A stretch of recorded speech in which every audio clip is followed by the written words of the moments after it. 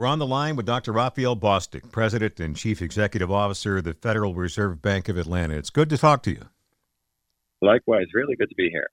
In your October 3rd message, I wanted to ask you about this, especially in light of, I keep hearing anecdotally, especially from young families, they just feel the squeeze on their pocketbooks, running out of money, buying groceries week to week. And you were saying the inflation fight is on track, but the path to 2% could be bumpy.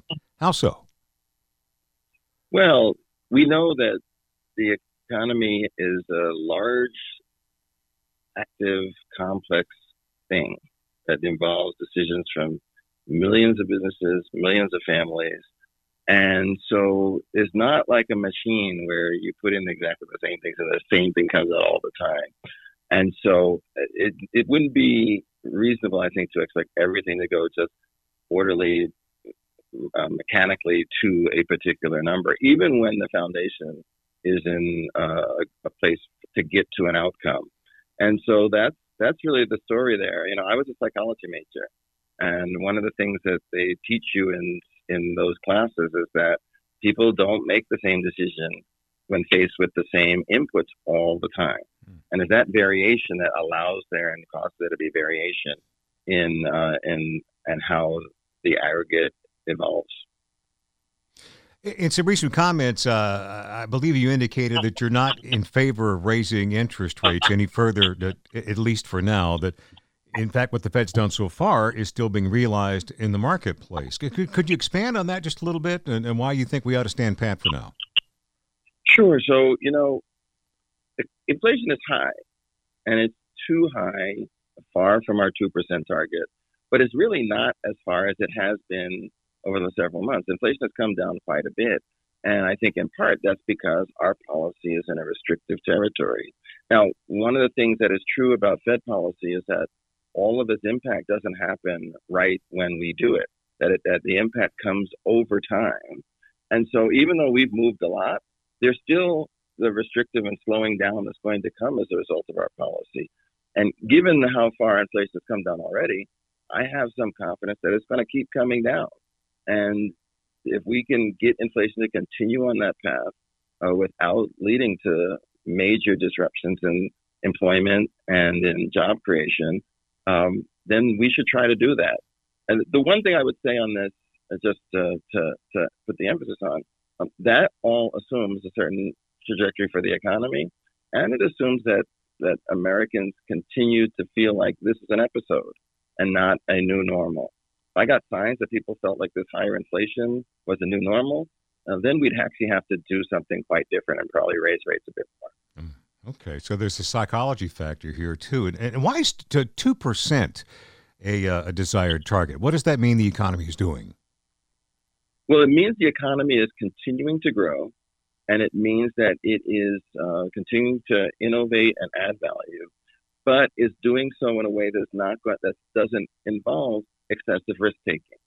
Because excessive risk taking, when you hear people talk about the economy overheating, a lot of that is people are starting to take risks that are probably more likely not to work than work, and that will lead to an aggregate economy that is more volatile with big ups and big downs, and that's a hard environment for people to make long run plans in. And so if we stay at 2%, that's going to be strong, steady growth, and it will give people some confidence, and it should give people confidence that 2, 3, and 4 years from now, the economy is still going to be in a place such that the investments they make today will pay a large dividends in the future. All right. So, and that 2% number is from where? That's not the consumer price index, is it? Is it another figure you watch? So first of all, there are lots of different ways you can measure inflation. The one that's our preferred measure is called the Personal Consumption Expenditures Index, or PCE index. But you can look at the CPI and get the same signal. If you do a translation from the PCE to CPI, the CPI target is something around 2.5%. So, we do all of these translations on a tool we have online called the Underlying Inflation Dashboard, and there are lots of different measures there. But the 2% is, you have to pick something, and we do a periodic review to see if we're comfortable with 2% is an appropriate target. We'll do that again in the future, but right now the target is the target, and that's where we're going to get to. Okay. How about a read on the Southeast and the local economy, Dr. Bostic? Is inflation more persistent here than other regions of the country? So that's a very interesting question. That's not really what I'm seeing as I go around and talk to folks. Inflation has been a problem and an issue for all Americans. The Southeast is actually quite interesting. My district is almost like a mirror image of the broader U.S. economy. So we usually don't have those kind of idiosyncratic or odd experiences that don't match where the rest of the economy is. Now, there are small pockets, certainly. In Atlanta, for example, it's grown a lot. So the pressure on housing prices has been significant. That kind of thing, there is variation. But by and large, if you look at my whole district, which covers all parts of 6 states, it's pretty much on par with where the rest of the economy is, the rest of the country is. Okay. And would you care to wander into the issue of mortgage rates here when you think they might be coming down? Well, I can't tell for sure where market rates are going to go. I will say this. For most of the pandemic and for the years after the great financial crisis, our policy rate was basically zero.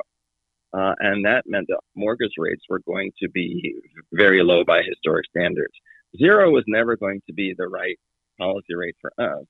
And so I don't think it's reasonable to expect that mortgages should be at 3%. Now, mortgages are very high now. They're much higher than where our policy rate is. But I do think once we get to neutral and move down, the mortgage rates will move down as well. My outlook today is that we should not be moving our policy rate down for quite some time, well into 2024, because we need to make sure that inflation gets back down to our 2% target. That's job one. And until we get there, we're going to have to keep our policy rates higher than what would be just a neutral or benign level. That really ties a nice bow around this whole thing. Dr. Raphael Bostic, President and Chief Executive Officer of the Federal Reserve Bank of Atlanta. It's a pleasure speaking with you. Thanks for spending this time with our listeners. Always happy to talk with you. Look forward to doing it next time.